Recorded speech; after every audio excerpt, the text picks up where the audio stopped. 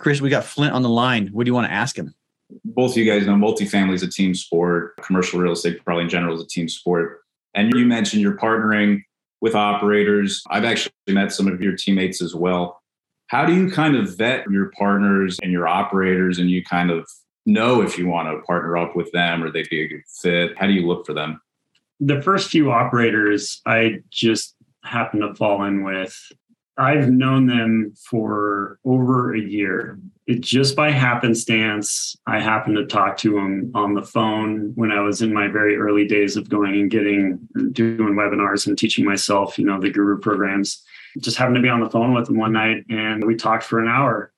Months went by, I run into them in person and randomly, like we did, we ran into each other at a conference and just kept that going. But while that was going, I was watching them behind the scenes and seeing that they were just taking on some crazy wild deals, but they were knocking it out of the ballpark.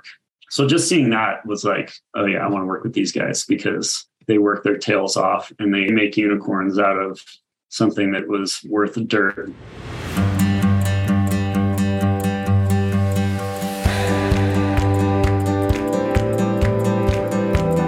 This is the Diary of an Apartment Investor podcast, and I'm your host, Brian Briscoe. Now, this podcast is designed for the aspiring apartment investor and literally gives them the opportunity to ask the questions that will help them get to the next level.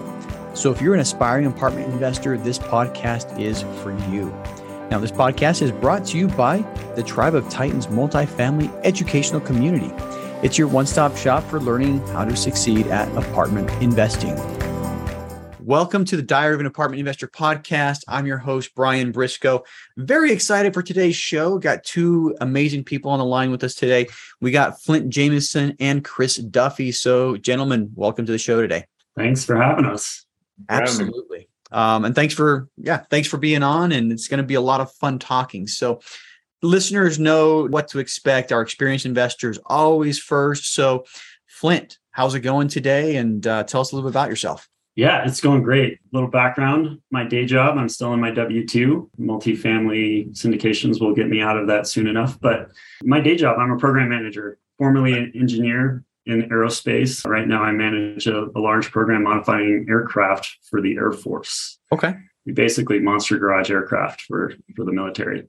And then got into real estate in 2018. I bird my first duplex back then. That's the only residential property I did because I immediately pivoted into syndications and I haven't looked back since.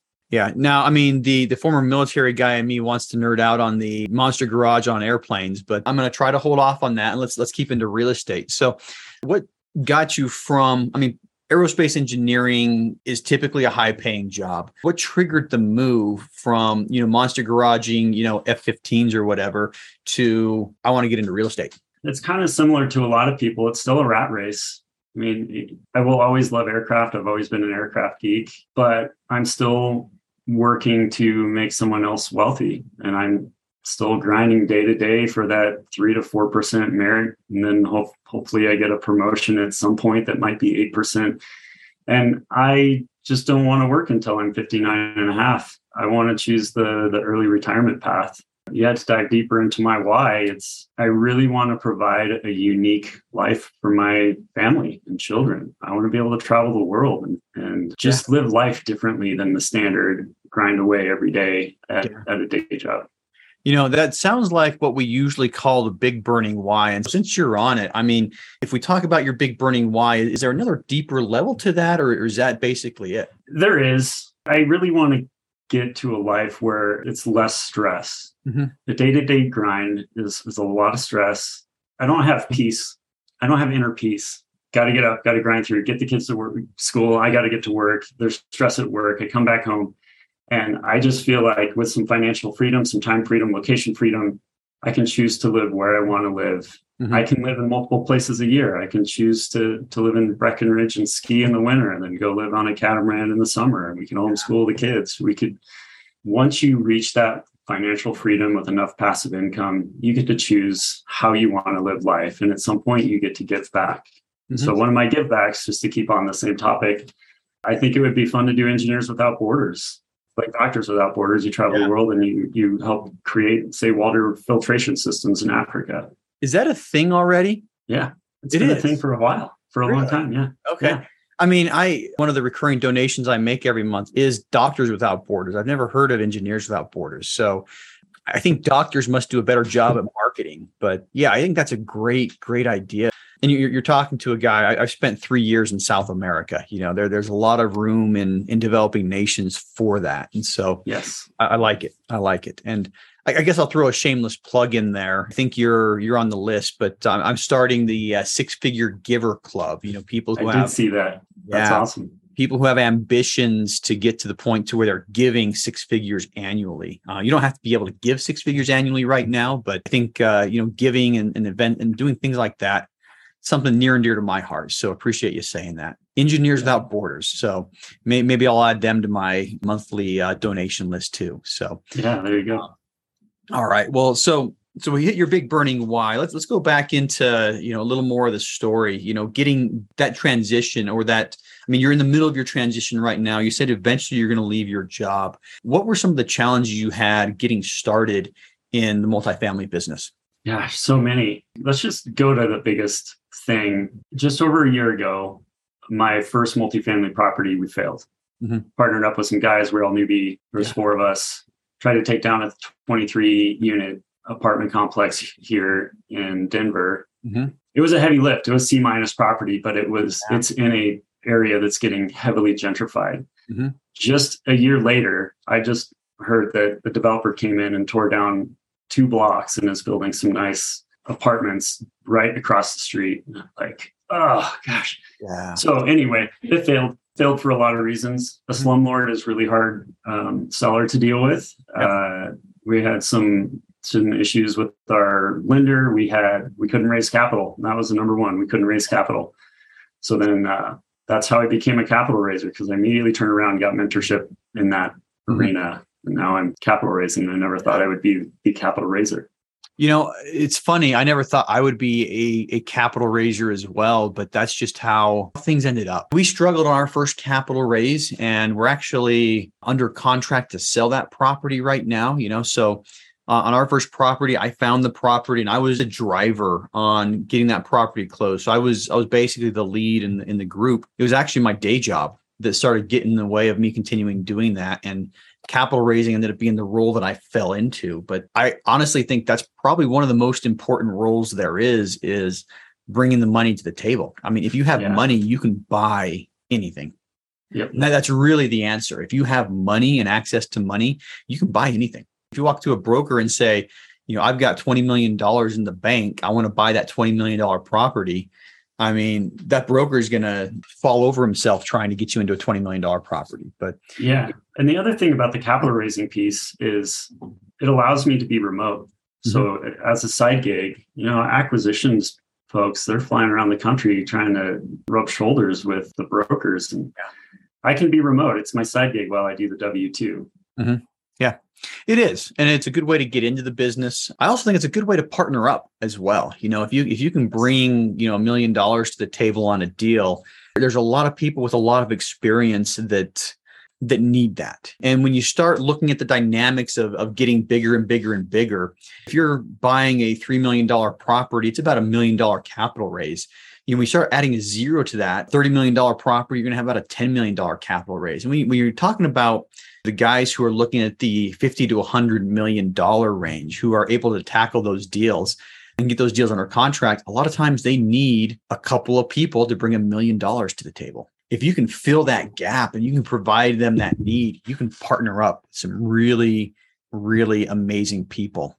That is a very good point. I now tell my investors I'm in a unique position where I'm not dedicated to an individual team anymore as a capital raiser.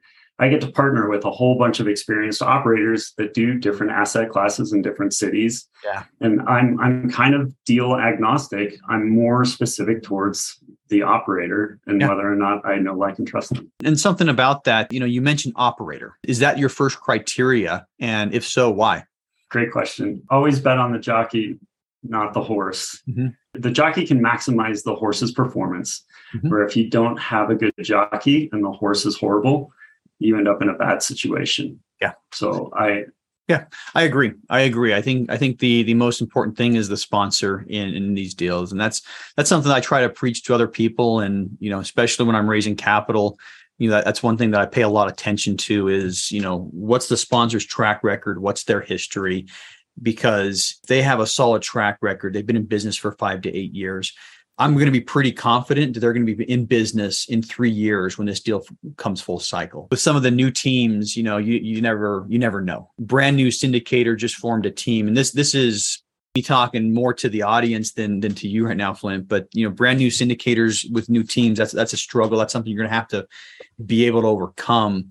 Is brand new syndicators with no experience. A lot of the investors are going to shy away from that. You've got to be able still be able to create that value proposition and figure out a way to bring in that capital just because there's a risk there. How long are you guys going to be together? So anyway, that said, let's talk about, some of the deals you've done and pick your first or your favorite. Let's go with the one that I'm currently in the middle of right now. Okay. I'm partnered with a group doing build to rent. Mm-hmm. And this was an interesting marriage between a big developer who's classically built communities of homes. Classically, they've been large luxury homes. As the syndicators and the builder get together, they realize there's enormous opportunity in the build to rent space. What we're going to do is build 158 homes in Alabama, and they are starter home size, 1,000, 1,500 square foot. There's a huge gap or a huge shortage in supply of starter homes. So it's making it very hard for the younger generations to bridge from apartments into a house. This makes a great compromise. So it's a lot like a community, like a Class A apartment building with all the amenities, property management, maintenance on site, but everyone, rather than living in an apartment, they're in their own little single family home with a small front yard and backyard. I think it's a lot more attractive to people as well. And I think you're right. In a lot of areas, builders, there's more money. And this is true for apartments too. There's a little more of a margin when they're building the high-end custom homes. And in apartments, the same thing. There's a higher margin if they're building the A-class apartments. And so, the workforce housing, the starter homes don't typically get built. And incidentally, the one passive investment that I have outside of multifamily is in a townhome community. And it's because of that exact reason. It's the first time home. And the other thing is it's a townhome community that's about 2 miles that way. So, it's in my own community too. And I get to drive by it every once in a while and say, I helped fund that thing. That's pretty cool. Yeah, absolutely. I like the idea. I mean, build the build to rent the starter homes. It's a niche in a market that a lot of people are going to be into. And so I think long term, it's a good move. Last question for you before we get to Chris, and that's what's next. Depart the W-2 job at some point. To be honest, as I was saying earlier, it's really great position as a capital raiser, and I'm not dedicated to any specific team. I can bring investors to multiple asset types like self-storage, RV parks. You and we have a friend that does RV parks, and the numbers look really incredible with marinas. I mean, there's all sorts of things. There's the golf syndications happening now. I'm looking for a more diverse portfolio. As long as I can know, like, and trust the operators, I think I can bring some really, really great opportunities to investors. Yeah, I think diversity is huge. I mean, there's a lot of, speaking out both sides of my mouth, I'm still a fan of multifamily. I think multifamily is kind of the anchor of everything I do. When you look at different parts of the economic cycle, I mean, in the last 20 years, there have been a couple of years where industrial has crushed everything. There have been a couple of years where retail has crushed every other thing. There have been a couple of years where multifamilies, crushed the other asset types. But when you start diversifying, you get a better baseline a lot of times. You might not have the highs. You might not be able to take advantage of that really, really good year in industrial if you were 100% focused, but you also mute the downside too. So lots of good reasons for that. And that's why, I occasionally do park money in other places. And our mutual friend was actually the one that brought me into that deal. The one I think we're talking about. Yeah. He brought me into that townhome deal too. So yeah. So yeah, he got me to invest in a townhome deal in our local area, and so far so good. But anyway, that said, Chris, you're up now. So welcome, and great seeing you today. Thanks for having me, Brian. Honored to be here with you and Flint. I am Chris Duffy, based in Tampa, Florida. My background is in construction management. I got into that kind of on a whim, not on a whim, but my father did commercial property maintenance. So when I was a kid, I would go to work with him, hanging drywall, doing various jobs, pressure washing. So I'd at least kind of been around property and real estate, but other than that, never really was exposed too much to it. So in my mid-20s, got into building track houses for a national builder, then got on with a commercial contractor, worked on a pretty large multifamily in downtown Tampa, worked on a hotel, then did some custom houses. So during this time, it might have been a podcast, it might have been something, but something triggered, I should buy a duplex or a 4-unit and I should house hack it so I should get rid of my living expenses. I don't remember where I picked that up, but I got that in my head and I was like, okay, I'm going to do that and I'm going to get rid of my living expenses and then I'm going to start a business or do something. So got pretty lucky, found a 2-unit here in Tampa off market, bought it, fulfilled my plan of house hacking it. And that was when I realized, oh, this is what I want to do. I want to do something in real estate investing. I love construction, but kind of like what Flint was saying, the long-term salary, working for someone else. My father's an entrepreneur, my mother's an entrepreneur, my grandfather's an entrepreneur. It was kind of in my blood, but I just never knew exactly what I wanted to do. And that first purchase was like the light bulb. Fast forward, dove headfirst in, bought another unit, and then just started getting really serious with the education, the relationship building, started learning multifamily, kind of locked myself in my office here and just started reading books. Just really, that's what it was. Started talking to people on LinkedIn. That's actually where I met Flint. Just started also getting very familiar with my markets here in Tampa. I love Tampa. I love this city. I believe in this city. Great real estate market. Very competitive, but great place to be. And just started learning like tons of markets around here. Started becoming a very much so, I guess, boots on the ground guy. And started talking to people sort of in that, through that lens is, hey, I'm here in the market. I wound up getting my real estate license too. Lending myself out as a resource to other investors outside the geography, saying, hey, if you ever want to partner up, I'm here in the market. I've got a construction background. I got a pretty good subcontractor base, XYZ. So I wound up partnering up with a couple of investors out of Boston, just kind of almost as like, I don't want to call it consulting, but in a way it sort of was, because they would just send me properties. I would analyze them for them. I would comment intelligently to the geography, say, hey, that's a D-class neighborhood. That's, B-class, whatever. And started building relationships with some people through doing stuff like that. And and then as far as my multifamily journey, I have yet to take down, a true multifamily. I'm in a 2-unit right now, but it's, I don't know if I really call it like a true multifamily. Technically it is, but yeah, I mean, I see what you're saying. I know exactly what you're saying. Yeah. Went really hard. It's a multifamily. Yep. So basically, I've been exploring some other asset classes and educating on them, but not like multifamily. That's kind of what I love and understand. So that's kind of been my journey up to this point. I got into a couple single families up front, and had those for several years. And end of the day, I think that's what really got me interested. I saw the value increase. I saw the appreciation. And incidentally, I bought my first one pre-crash, 2007, right? So I figured, gosh, if buying something in 2007 before the crash still works out, man, I just try to figure out how to scale it in multifamily. But a couple of points. I think your background in construction is going to serve you extremely well in this industry. Your location, awesome. I mean, Tampa's competitive for a reason. And that's something that a lot of people, especially the new folks, don't understand is, if a place is competitive, it means there's some underlying factors that make it a great place to invest. It's harder for new people to get in, though. And that's the factor you have to overcome. So a question I'd like to ask everybody, what's your big burning why? Yeah, I feel like most people will say family, which is certainly mine. That's the first one. I don't have children. I'm not married, but I'm very close with my immediate family. And I do plan on having my own family and having children. And my family just worked like dogs their whole lives to make sure that my brothers and sister and I always had everything we wanted. And I'm a hard worker. I love to work, but I want to enjoy and always be present. And my parents were present too, but at a tremendous cost, I think it's sometimes. I am very attracted, of course, to that passive income approach to where I'm controlling my time, I'm controlling my money. In addition to that, I always kind of want to call my own shot. Mm-hmm. I don't have like a huge dollar threshold that I need. I'm actually, my friends kind of make fun of me. I'm a relatively scrappy guy. I wear the same clothes for years. Like I don't, I'm not really attracted to like toys or things. Of course I do want nice things, but for me, my dollar threshold's not that high. I just always want to be able to control my own shot, make my own decisions, not, hey, I got to go to the doctor or I got to, go take care of it. And it was like pulling teeth just to, kind of routine, things like that. And that was very like unattractive to me. I was like, I don't want to do that long term.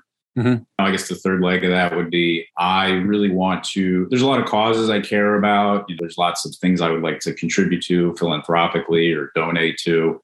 Mm-hmm. And I do think that, money is a way of achieving that to support certain causes and things like that.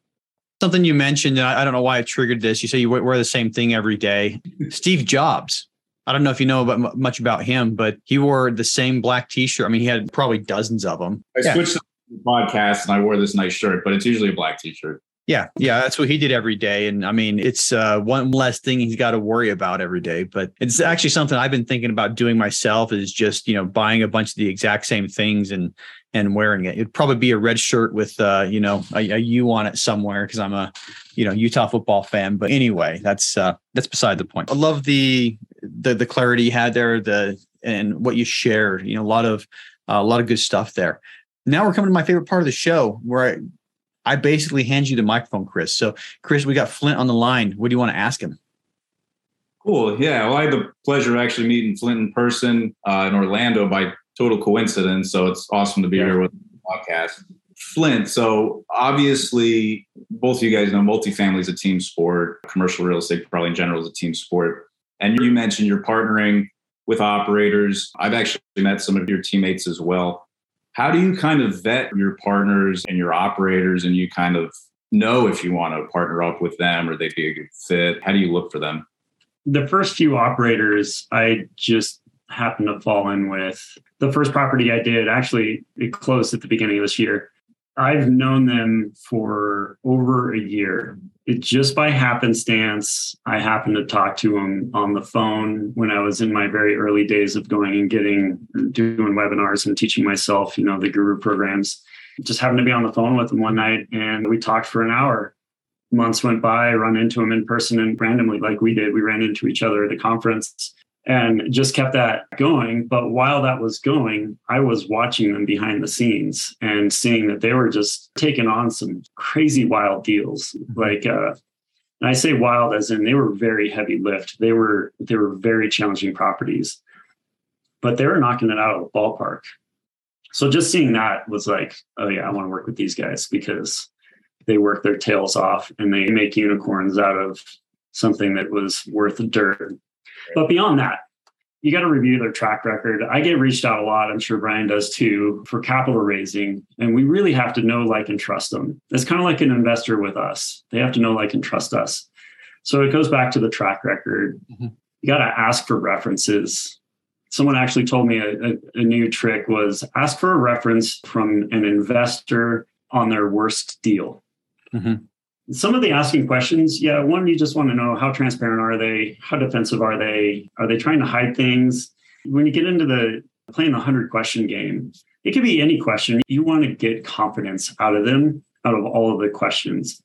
And at some point, you got to trust your gut. And out of all those conversations, your gut's going to say, hey, I really feel like these guys got it, or I don't feel super confident in them. So out of the review the track record, ask for references, ask questions, trust your gut, I think you can really establish a solid relationship, whether you want to try to pursue moving forward with them or not. Yeah. And I'll add, I think for people who are new to the business, I see a lot of people jumping in on the very first deal they can get their hands on. I understand it. I understand that people want to get that traction. They want to get that first deal done. They want to get that check in the box.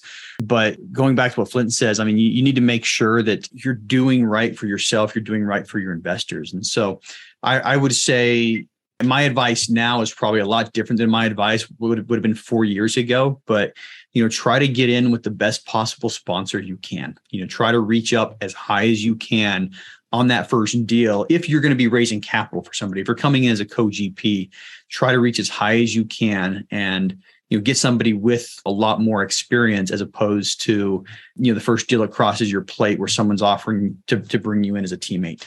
Yeah, along with that, and I know Brian and I we're capital raisers, but Chris, with your background, you could easily step in and be a valuable player on due diligence inspections, right? Get on the ground floor there and be part of the general partnership in a different aspect. Yeah, I appreciate that. I think that is how I'm sort of trying to position myself in deals, because I took some inventory, on my skills and what am I good at? What am I not so good at? It is a team sport. So what could I bring to the table? What value? And that is, one thing that came to mind as well. Okay, not only am I here in the market, but I could be there for due diligence. I have the project management experience, certainly. So I do agree. I think that would play to my strong suit.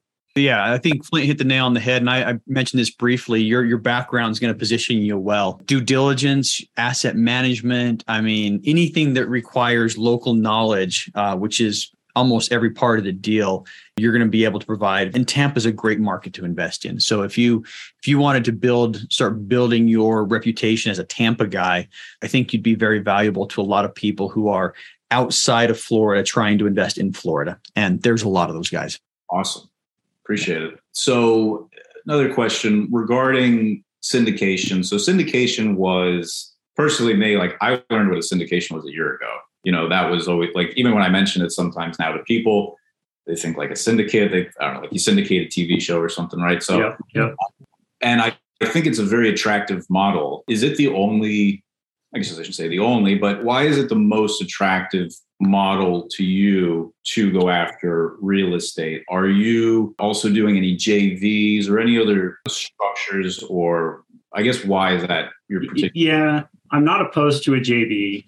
Just for the listeners, let's dive into that a little bit. A JV is a small group of people that all collectively jump in on, like, you and 5 friends, you can go buy a 15-unit apartment and you collectively pool your money together and you collectively have to manage the deal. There's rules around it and you all have to come up with your operating agreement.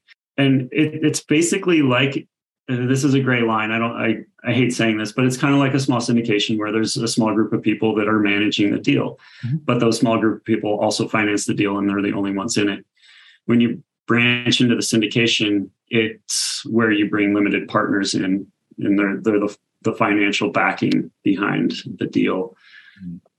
I'm not opposed to JVs. I just really haven't opened myself up to going to them. I've had a couple people ask, but I didn't really like the deal. So the other piece of that, just adding to this, is likely it's a smaller deal because the 5 of me and my 4 friends, we can't buy as big of an apartment complex. And what I really like going bigger is you get economies of scale.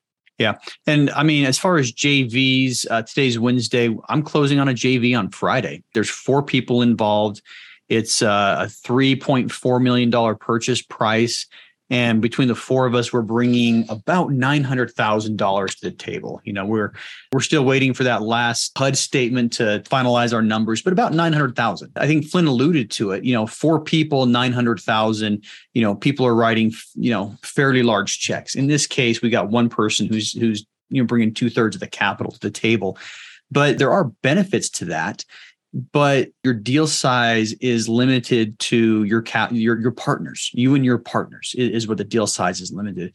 What the syndication allows you to do is go as big as you want. And when I say as big as you want, you obviously have to be able to raise the capital.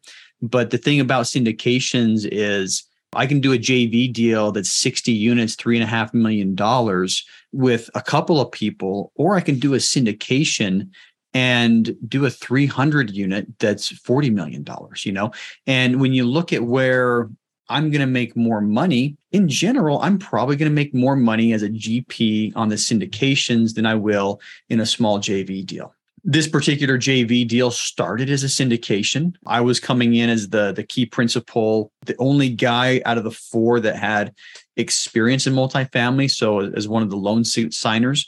But when we started looking at assets, resources, what we wanted and things like that, really quickly, we decided to turn it into a JV and it made sense. But yeah, as far as your question goes, Flint said it, I'll say it again. Syndication allows you to get into much, much bigger deals. JVs are a lot of times a lot simpler. Right. On that particular JV, Brian, are you pro-forming out that you're going to see maybe more cash flow on a JV deal because you don't have to clear a hurdle or a pref for your investors? Whereas like on a syndication, you'll make money on fees and, like the acquisition fee and things like that. 6 one hand, half dozen on the other. I mean, when you charge the syndication fees, yes, it goes into the GP's pockets. So the GPs are going to make money off of that. They're going to make money off of the promote. But when you do a JV, you don't have that acquisition fee in there. So you're bringing less capital to the table. Your returns, that'll actually water down the returns a little bit, right? And so since there's not really a GP LP split, we're probably making more per dollar invested than we would as an LP. Maybe not as a GP, but in that particular case, it made sense. It was a good deal. It's a partnership that I'm excited about, and it's a partnership that I think is going to yield future deals. And to me, that was just as important as the returns that I'm getting. Okay. I know we were chatting about this a little bit earlier, but regarding the switch from the W-2, it's obviously a big jump for most people. Flint, are you looking to replace your salary from a cash flow perspective, or what's kind of your jumping off point, I guess, if you will, to decide to? Yeah, this is one of the biggest questions that circulates around syndicators in our world. It's a hard answer because everyone is very unique. Some people, like myself, have a spouse that makes a good income, and we can theoretically just live off her income. So we can go that direction. I got a friend who did a small multifamily, like a 25 unit, just him and his wife. And it kind of went full cycle. It appreciated. They sold it. And then they had like 3 years worth of savings reserves, and they both quit their W-2 and went full time, right? There's so many different ways. But really the one way to look at it is, what's your freedom number, I guess is a good way to put it. How much do you need to make? And I think it's really prudent to think about the taxes involved, because let's say you make $100,000 now, whatever tax bracket that is, 25% or something. So you pocket $75,000 a year.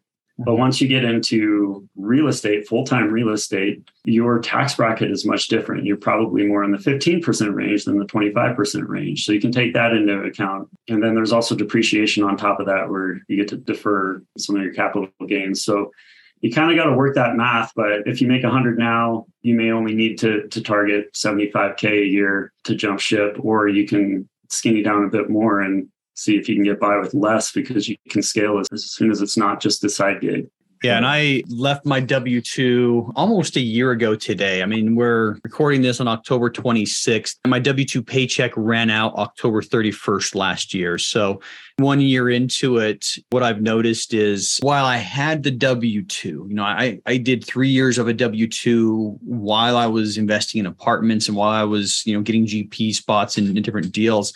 Every penny that I made off of those investments, I was able to reinvest because my W-2 paid for all the living expenses, and it got to the point to where I was getting more traction, making more money in real estate. And I thought my W-2 was getting in the way. That's really what prompted me. Okay, I really have to exit. I really have to get out of my W-2. But, looking back at it, in the last year, what I wasn't ready for, I guess, was, when these profits come in, it's like, okay, we closed on a property yesterday that we're selling. I haven't got the distribution yet, but I'm probably going to make 60 grand off of that. 2 years ago, that 60 grand would have been reinvested in something else. And right now, I'm going to have to take about 20,000 of that for living expenses for the next couple of months. And, now the amount that I'm able to reinvest, we always give money away to different charities, but now the money that I have to reinvest is 50 to 60%. So it is something you have to plan for, and you have to realize if you're leaving your W-2 because you're going to be building more and you want to use that time to build your business faster, just realize that you're going to have to skim off the top every time those checks come in, and that's something that I think in the back of my mind, I realized would have happened, but it was a lot harder actually doing it. Something that was on my balance sheet as part of my net worth is now, being burned up in living expenses. But anyway. There's also business expenses as well. Mm-hmm. And those are some of the things as an entrepreneur, you don't know how much things are going to cost. Like I'm trying to bring on a marketing company. I've been going down that rabbit hole for 2 months now, just trying to find the right silver bullet marketing company that I'm willing to afford. And knowing if I jump out of my W-2, that's going to hurt again. Yeah. So, most people are trying to get out of the W-2, and that's exactly what I was trying to do. I would say I'm happier now. I'm less stressed now. The grass is a little bit greener. It's not quite as green as I thought it would be, but it is still greener than where I was, and I've been able to achieve location freedom, live where I want and work with whoever I want. All in all, I'm happy I made the switch. Just there are a lot of things I didn't anticipate. But anyway, we are out of time. So one last question for each of you. And Flint, you get to go first. How can listeners learn more about you? Yeah, it's simple. Go to my website, vestuscapital.com, VESTUS capital.com. I've got a good guide on there, the benefits and simplicity of multifamily syndications on there if you want to learn more. Awesome. So we'll put that in the show notes, vestuscapital.com. And Chris, same question for you. How can listeners learn more about you? Sure. So website is still a work in progress, but one of the best ways to get in touch with me is definitely on LinkedIn. My name is Chris Duffy. We can put in the chat notes, but Chris Duffy 92 after the backslash. I also have an Instagram where I like to post and just talk about real estate, and that is at Pioneer Property Partners on Instagram. All right. Sounds good. And Pioneer Property Partners and Chris Duffy. We'll put links to Instagram and to your LinkedIn in the show notes as well for anybody who's interested in learning more about him. That said, thanks guys for coming on the podcast today. Very much appreciate your time. Thank you.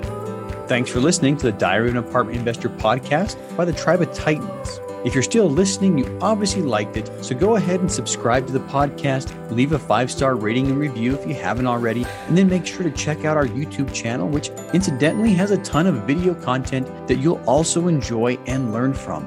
Now, if you're interested in being on the show, go to our website, diaryofanapartmentinvestor.com, and fill out the questionnaire on the website. And for more educational content and for more information about our educational community, check us out at thetribeoftitans.info.